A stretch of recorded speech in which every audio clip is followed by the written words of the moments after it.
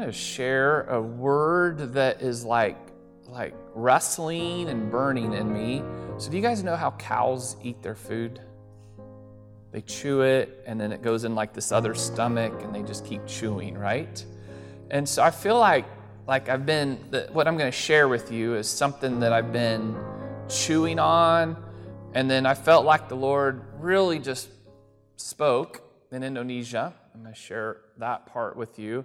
And then I came and processed this with Jason and Kim.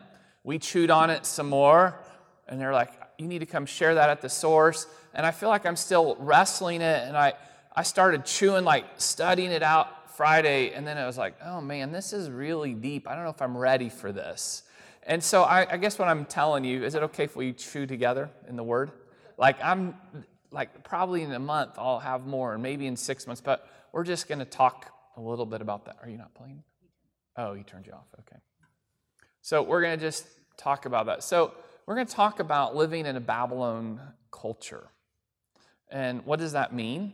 And maybe just what does it mean to live in American culture? What does it mean to be believers, to believe, to be radical about Jesus, radical to be in the kingdom of God, and how do we interact with people around us? And what do I mean about culture? I mean our ways of thinking, our behaviors. And so we're going to try to describe something together that we're here. We're going to look first at the scriptures, and then I'll end kind of where we're at. But as we talk about culture, could you describe, how could a fish describe water? Right? Fish have been in water their whole lives, and it's just a part of them. How can you describe air? You live in air all the time, right? You're constantly breathing, and you feel it when the wind blows, but air is just so normal to us. So the culture of America that we live in is absolutely normal, and yet I want to process and wrestle with you together. What would it mean? What would it be like to live fully radical for the kingdom? And maybe we don't have to accept everything in culture. Maybe you've already thought and you have good conclusions. If so, then you can process with me. But this is a little bit my own wrestling. So I've been thinking this. Let me give you just a little context to this. So do you guys know who the Mennonites are? You guys know a little bit? So how many of you know what the Mennonites that wear hats a little bit, right? Have you seen them? They live like Amish, and they live in small towns in Kansas.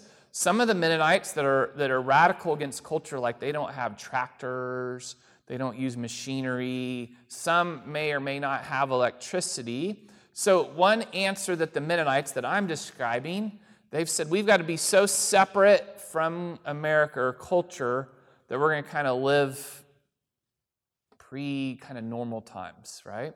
That's one way to do it. I'm Mennonite myself, but I'm not that variety, right? So the Mennonites have many different ways of fleshing this out. I grew up in a Mennonite family background. I can trace my family history to Ukraine, to the 1800s when they came over. And it's cool. They were the ones that brought the wheat over to Kansas. And so Mennonites were farmers. And anyway, so Mennonites have always at one level been kind of this against culture. So I guess that's in my DNA of thinking. So that's where I feel like the Lord has me. Okay, so I go to Indonesia in March. And I went with a friend, and we were there to equip some disciples. And then my brother died over there in 2008, so I was able to go see where he had passed away. So I'm in this processing of culture, thinking through that. And here was just one of the things that I observed as I got over there. Indonesia is one of the most beautiful places in the world. Unbelievable. In this one area we were driving, it felt like I thought, if this is what a part of what Garden of Eden was like, it'd be amazing, right? Rain all the time, jungle, paradise, incredible warmth, people warm, and they can grow anything there because it's volcanic, soil, so they can literally grow anything. We get our coffee from there, right? You know that, right? We have Indonesian coffee. So can you imagine living off the land? And here was this thing that I found. I thought, oh my goodness, there's Starbucks everywhere. Now, why did that strike me? Because it's an American coffee phenomenon, right? You may love coffee. I'm thinking, We are in Indonesia, where I can go and get local coffee at a local place, but I found myself doing what? Like going to Starbucks because it was familiar. It just, the odd thing in it, you guys, in culture was that America, we had to export our kinds of coffee, our culture, our restaurants. We do that all over the world. So that's just like a really small example. But as I'm over there in Indonesia, halfway around the world, I just started seeing America and even in new lenses. And thought, I wonder how much that I've just accepted of this culture, and I get here, God, you want to kind of mess up in my thinking. So that's where this journey kind of intensified, came back, and so here we are. So we're going to talk a little bit there. You guys good? You all right? All right, well, Genesis 1-3. You don't have to go there, but we're going to start. So in this place of Eden, God created man in his own image. And in Eden was this meeting place that was to be between God and heaven and the reign and rule of God and us. So we were made in his image. That means we have the DNA of God. We have the kingdom of God written in us. We all are made to be like him, to think like him, to create, not to become gods, right? But to become like him, to be conformed to his image.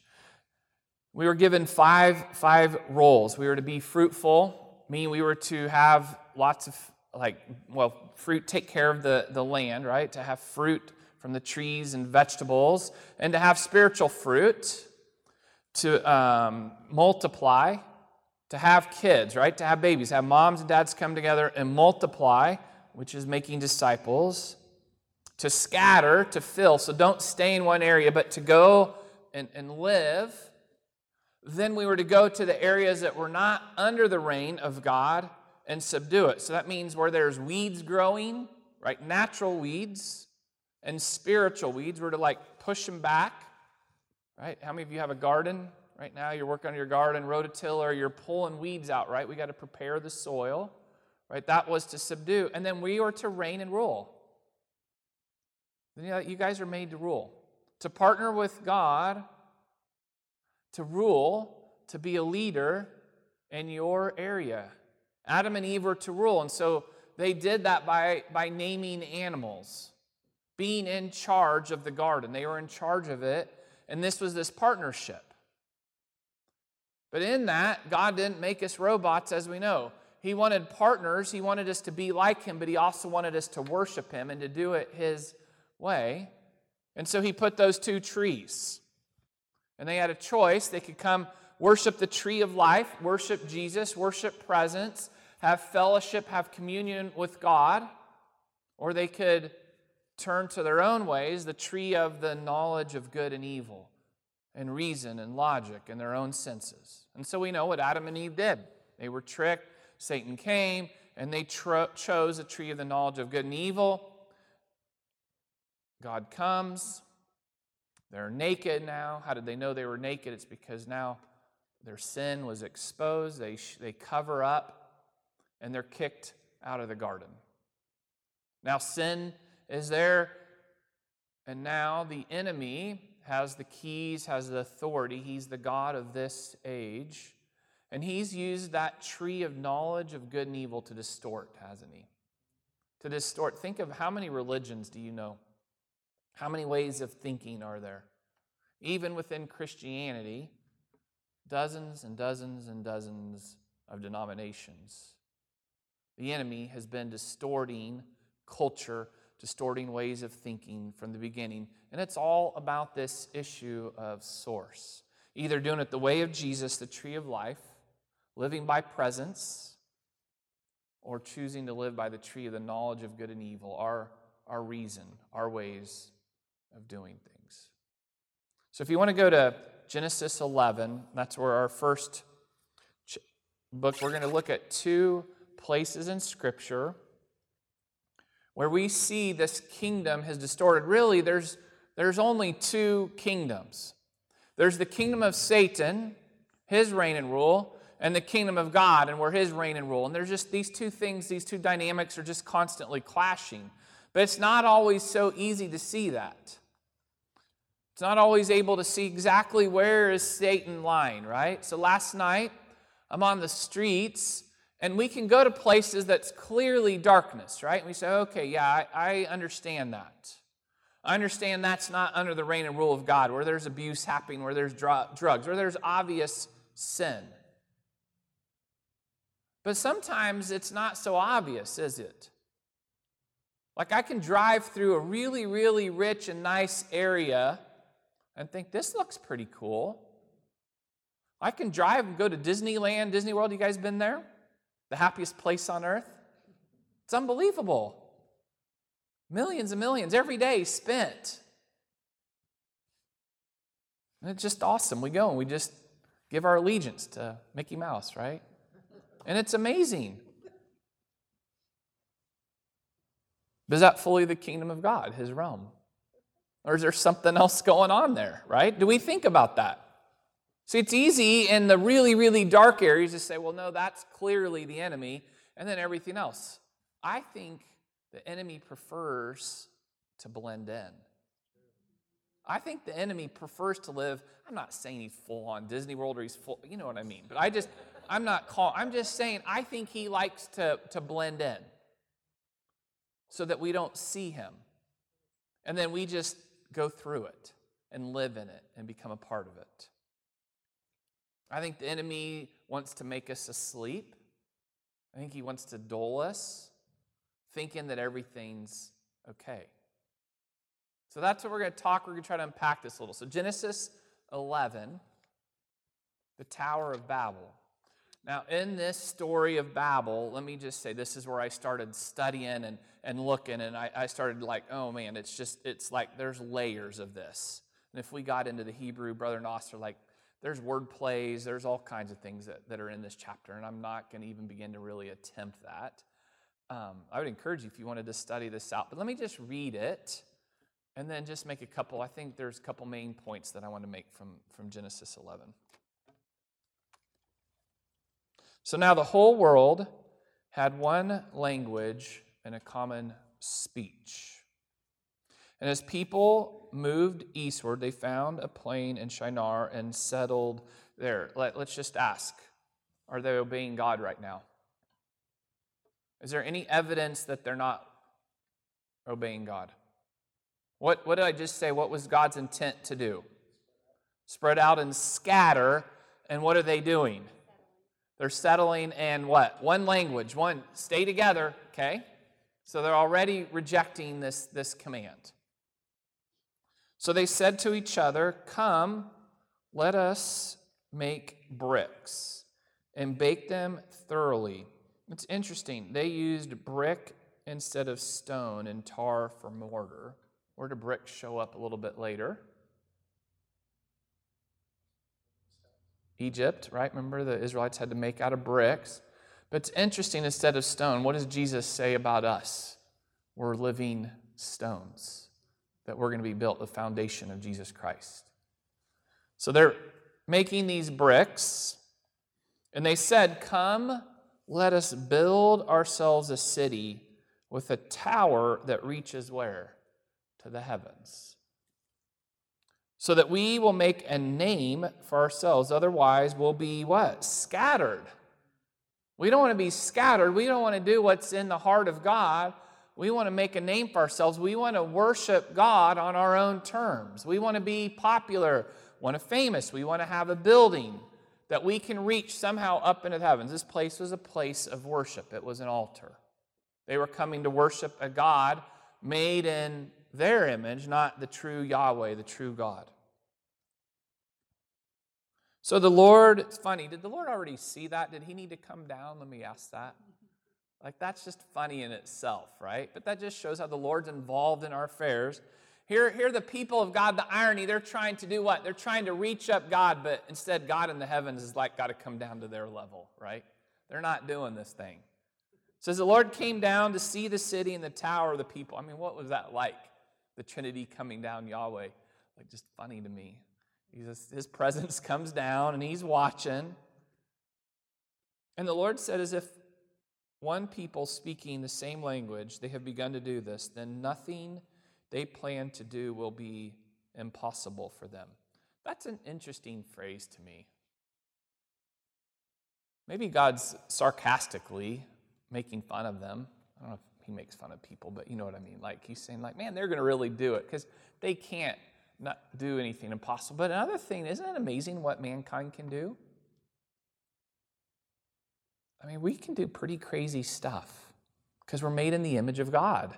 We have incredible intellects. Just look at our creation. Look at the buildings we make. Look at the societies we've created. It's just interesting that the Lord made that comment. If we don't do something to scatter, they're going to become too powerful of a people. So, come, let us go down and confuse their language so that they will not understand each other. So the Lord scattered them from there all over the earth, and they stopped building the city. That is why it's called Babel, because where the Lord confused the language of the whole world.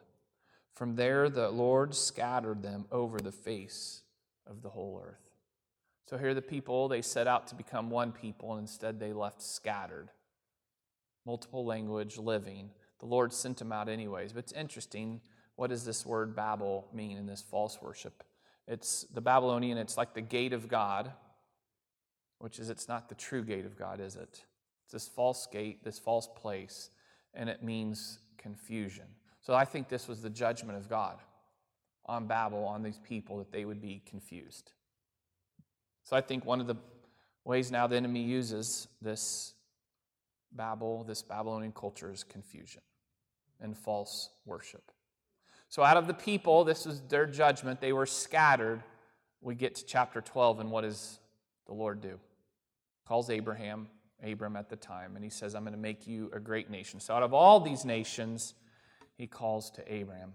And so we know the rest of the story of Genesis, this amazing people, this amazing tribe. They go to Egypt, and then they're there for 400 years. They come out, and they're made a nation back in Canaan, in this land.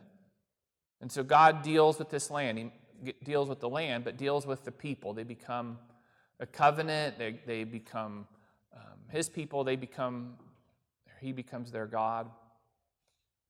And there's all these warnings, if you read in Deuteronomy, that if you follow me, if you obey me, I will do what? I will bless you, and I will make you a great nation.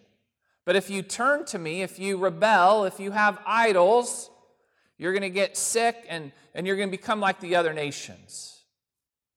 And you're going to be eventually carried off to another people. And so then that's in all the warnings in Deuteronomy. And so then we get, and they fight for the land. And then in Judges, already they rebel. Generation after generation. They return to God, and then they rebel. And then they say, well, we want to be like the other peoples, and so give us a king, give us a leader. And so then they're given kings. And so then Saul and David and Solomon, and then so on. And then the kingdoms split. And remember, God is slow to anger, and the people keep doing what? Keep rebelling and keep repenting and keep rebelling, and just eventually the rebellion, they get carried off. And so they're in this land of Babylon. So if you want to look at Daniel 1, our second chapter. I'm going to read. So I think we see the people having pride, turning to their own worship in the Tower of Babel. Now in Daniel, we'll see another aspect of this. So in the third year of the reign of Jehoiakim, king of Judah, Nebuchadnezzar, king of Babylon, came to Jerusalem and besieged it. And the Lord delivered Jehoiakim, king of Judah, into his hand. Right? It's just interesting. The Lord is ultimately in control. He's delivering. If it wasn't the right time, this king would have been delivered. But he was delivered into this hand.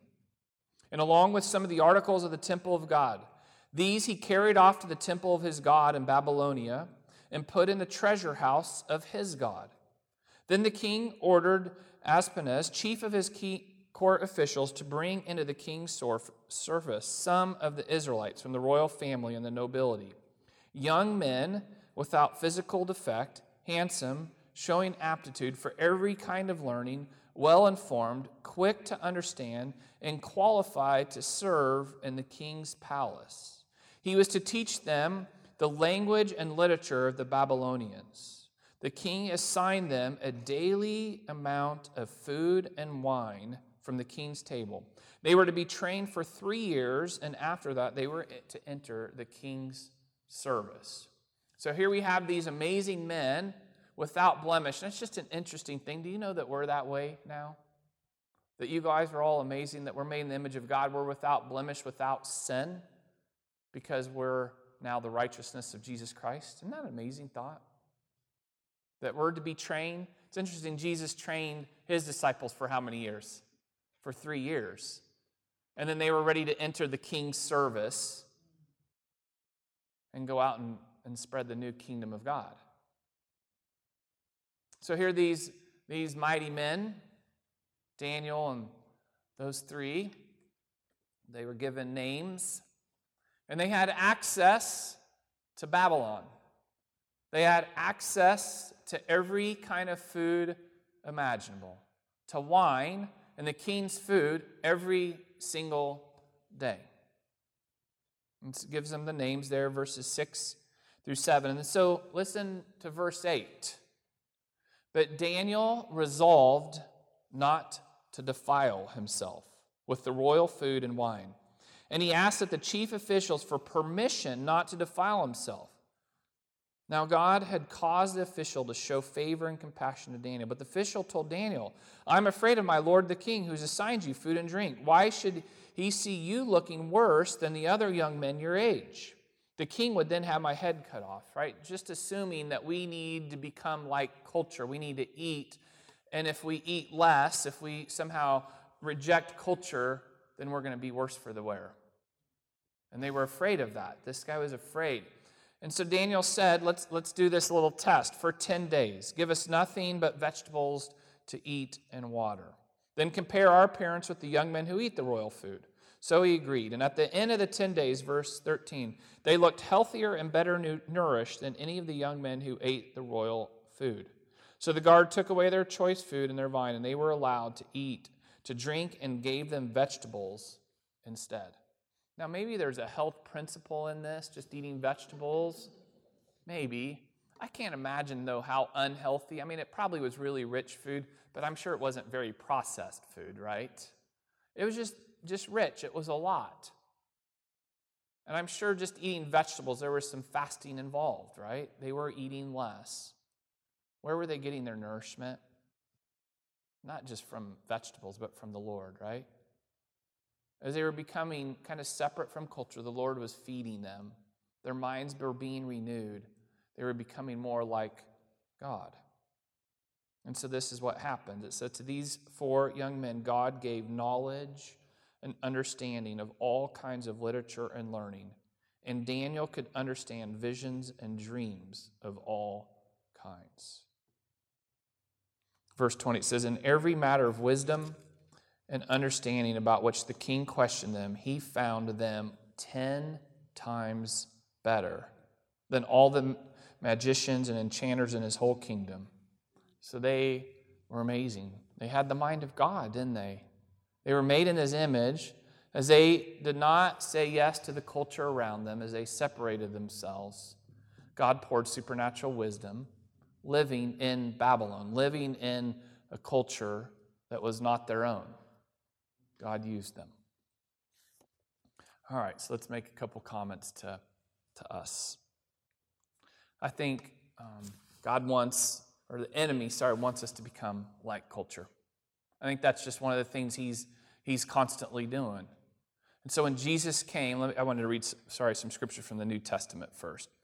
When Jesus came, then he preached this new kingdom, this new reign and rule. He demonstrated the kingdom by healing the sick, raising the dead, casting out lepers. And he preached on the kingdom. He gave parables, and he talked about what it was like. And he warned in Mark 8 about leaven that goes into bread. He warned them against kinds of thinking, the thinking of Herod, of a political kind of thinking, and religious thinking. He knew that to be locked on the kingdom, if it was in this center, this narrow road right here, he knew they could get sitting over here with thinking a little bit, caring about political, or we could get on this side and get wayward with the religious. And Jesus is like, no, stay right here. Stay consumed about me and my kingdom. And then in Luke 21, reading these next from the Passion Translation, it says, be careful that you never allow your hearts. This is Luke 21:34 and following. Be careful that you never allow your hearts to grow cold. Remain passionate and free from anxiety and the worries of this life. Then you will not be caught off guard by what happens. Don't let me come and find you drunk or careless and living like everyone else. For that day will come as a shocking surprise to all, like a downpour that drenches everyone, catching many unaware and unprepared. Keep a constant watch over your soul and pray for the courage and grace to prevail over all these things that are destined to occur, and that you will stand before the presence of the Son of Man with a clear conscience. 1 John 2:15-17 says, don't set the affections of your heart on this world, or in loving the things of the world. The love of the Father and the love of the world are incompatible. For all that the world can offer us, the gratification of our flesh, the allurement of the things of the world, and the obsession with status and importance. None of these things come from the Father, but from the world. Doesn't that sound a little bit like the Old Testament? It says, the gratification of our flesh, the allurement, seeing and looking at the things of this world, and the obsession with status and importance. That doesn't sound like America, does it? We're not obsessed with status and importance, are we? None of these things come from the Father, but from the world. The world and its desires are in the process of passing away, but those who love to do the will of God live forever. And then into 1 John 5:21 says, so little children, guard yourselves from worshiping everything but Him. So the enemy is coming to dull us. The enemy's coming to dull your heart, your worship, and to dull your mind and your thinking. So we live in this time, 2,000 years later, we live in the United States of America. I was thinking a little bit about our culture that we live in now in 2018. A couple things that I just wanted to think that are just true, and we know this. So how do we guard our hearts from being lulled to sleep? Think about what your phone can do. Think about every passion and lust and desire that the human heart, and you can go find it instantly on your phone. Everything, right? So if this is true, the gratification of our flesh and the allurement of the things of the world, the obsession, think what I can do with a device right in me. I can absolutely worship. I can put anything I want on Facebook. I can make myself look good. And I can kind of satisfy every weird craving in my heart. Think about every material thing I like. I can have literally within 2 days in my door, can't I? I mean, isn't that just wild? Think about what Amazon has done to comfort. Like anything I want, anything. I don't even have to have money for it anymore, do I? I just have to have a credit card. Like I don't have to have money. I can have a plastic thing that I can apply. I can Google or search it, anything. And it shows up on my screen and I hit click and it shows up to me 2 days later. What does that do to the human heart that's made to worship? My human heart loves things. I'm made to drink and consume God, His presence. But that means if I'm not in Him, I'm going to worship and I'm going to love things. And so what do I do in a culture that allows me everything? And frankly, that's pretty good to do. It's acceptable, right? No one's telling me not to look. Everybody's saying it's okay. I'm bombarded. Every time I turn on the TV, bombarded by the culture around me. I scroll and I scroll. If I look at something on Amazon, it's showing in my Facebook. It's just enforcing, right, these desires. It's enforcing habits of consumerism, of money, of my desires. So you guys know this, right? We live in it. So what do we do with it? Does it affect us? Does it affect our thinking? So when I get halfway around the world and the Lord kind of sobered me up, I saw that with new eyes in my own life. And I saw it around me. I thought, man, we are really, really drunk on culture. And just kind of getting away from it, I thought the Lord exposed stuff in my own heart.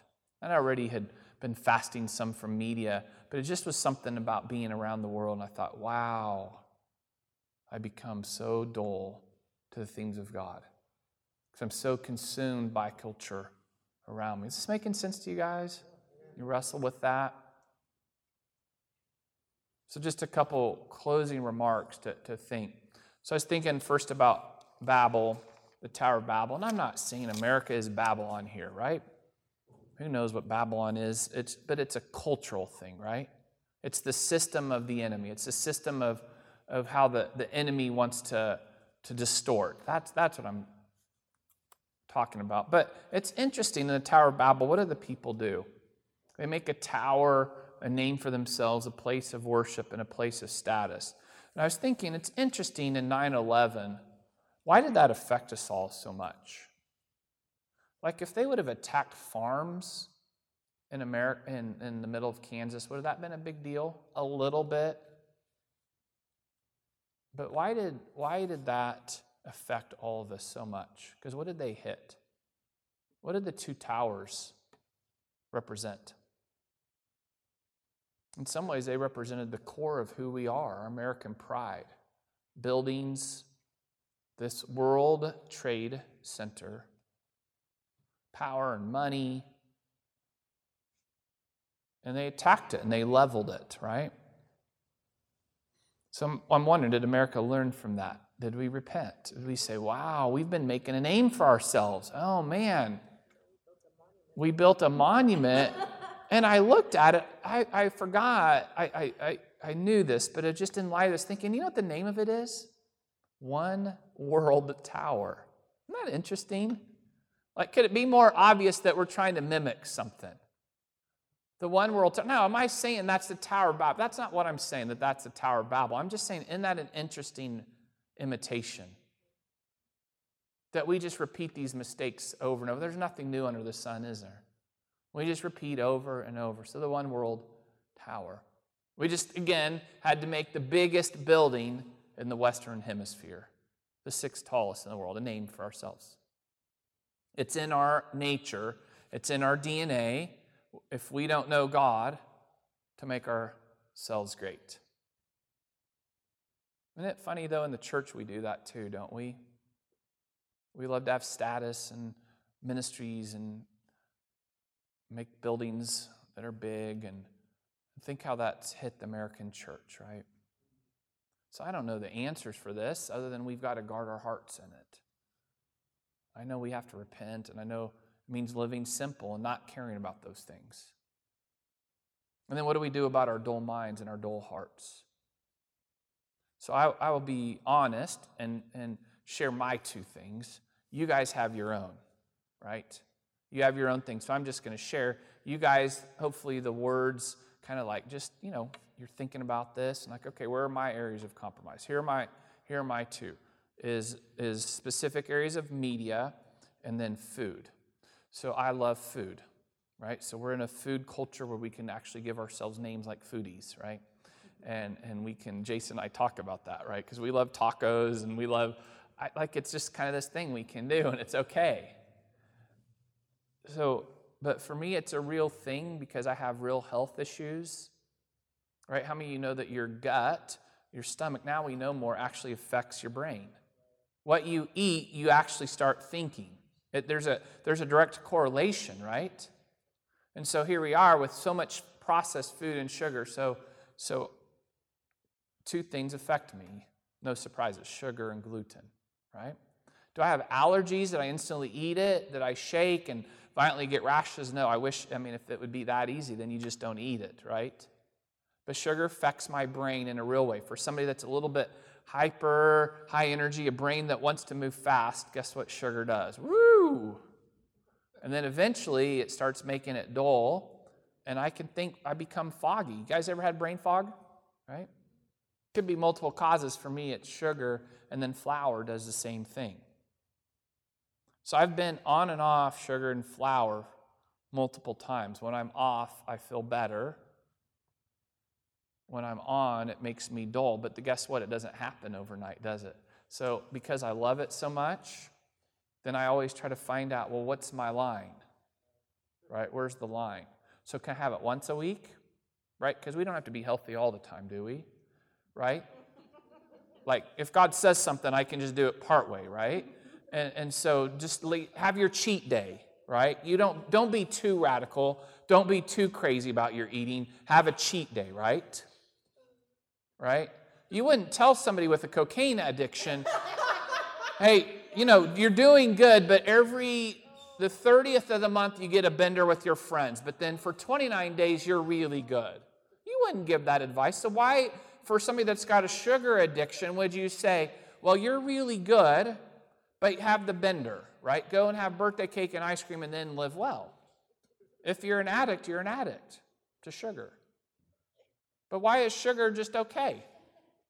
Why is it okay? It's culture. No one can argue sugar's good. Now, we can talk about gluten and flour and eating.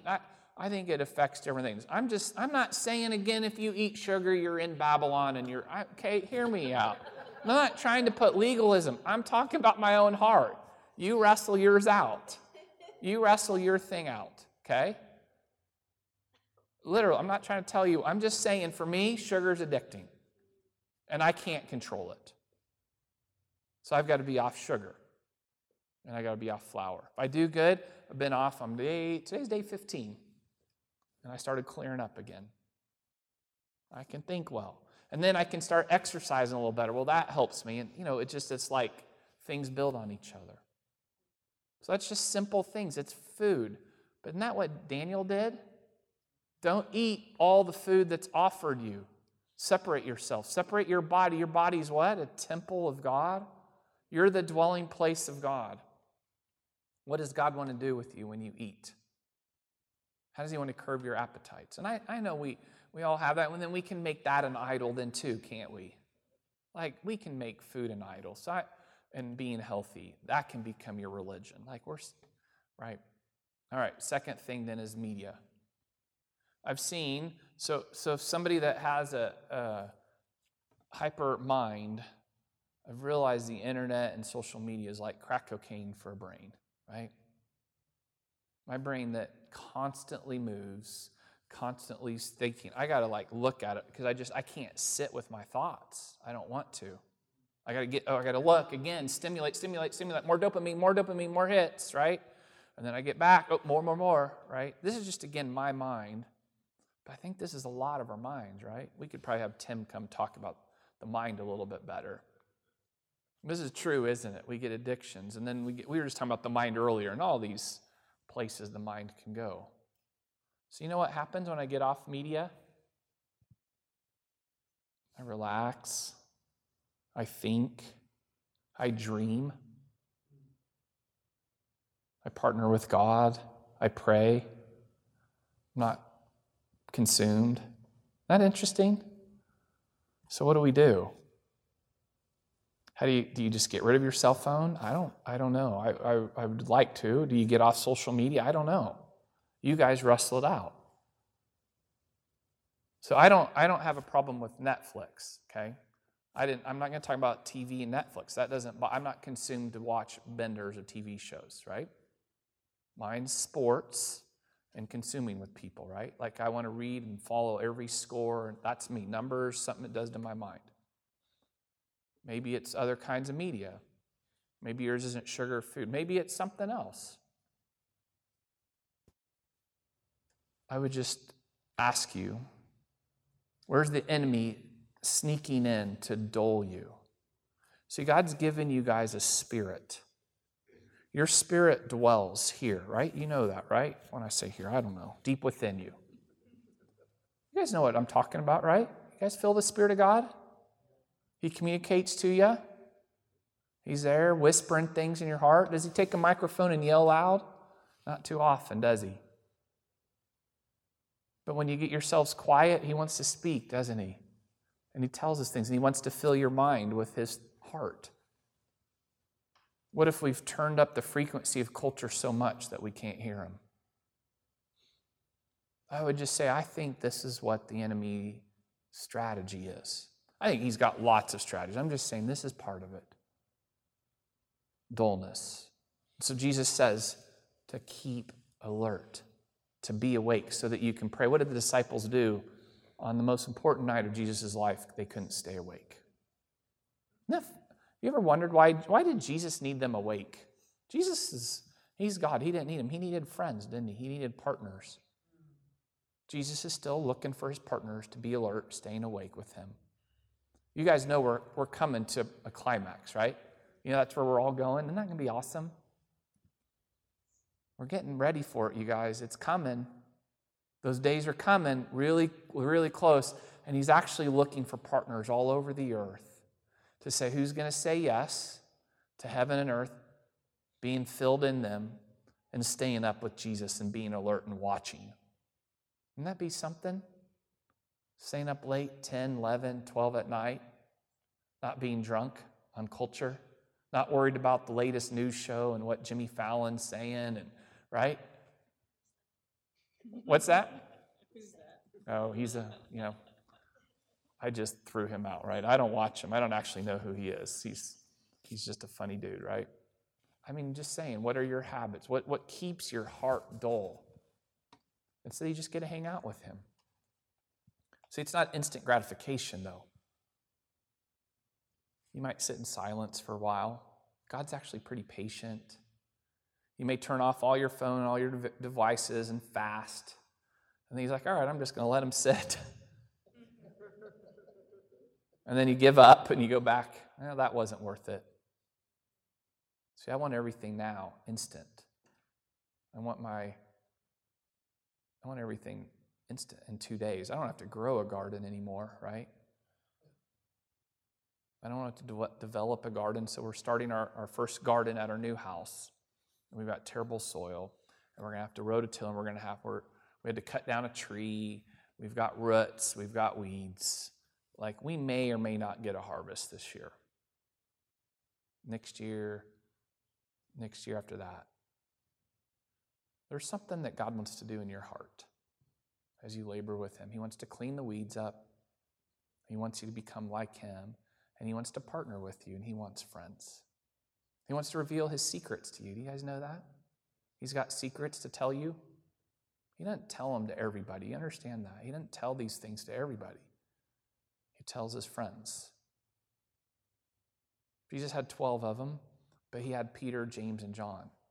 Those three got to do more. They were invited up to the mountain with him. They got to go and do special healings. And they got to pray with him on the last night. They weren't always faithful, were they? Jesus doesn't want perfection from you all. He's the perfect one. He wants your heart. He wants you just participating with this. Just say, okay, I'm going to try to fast for a couple days. Jesus, help me. Clear it out.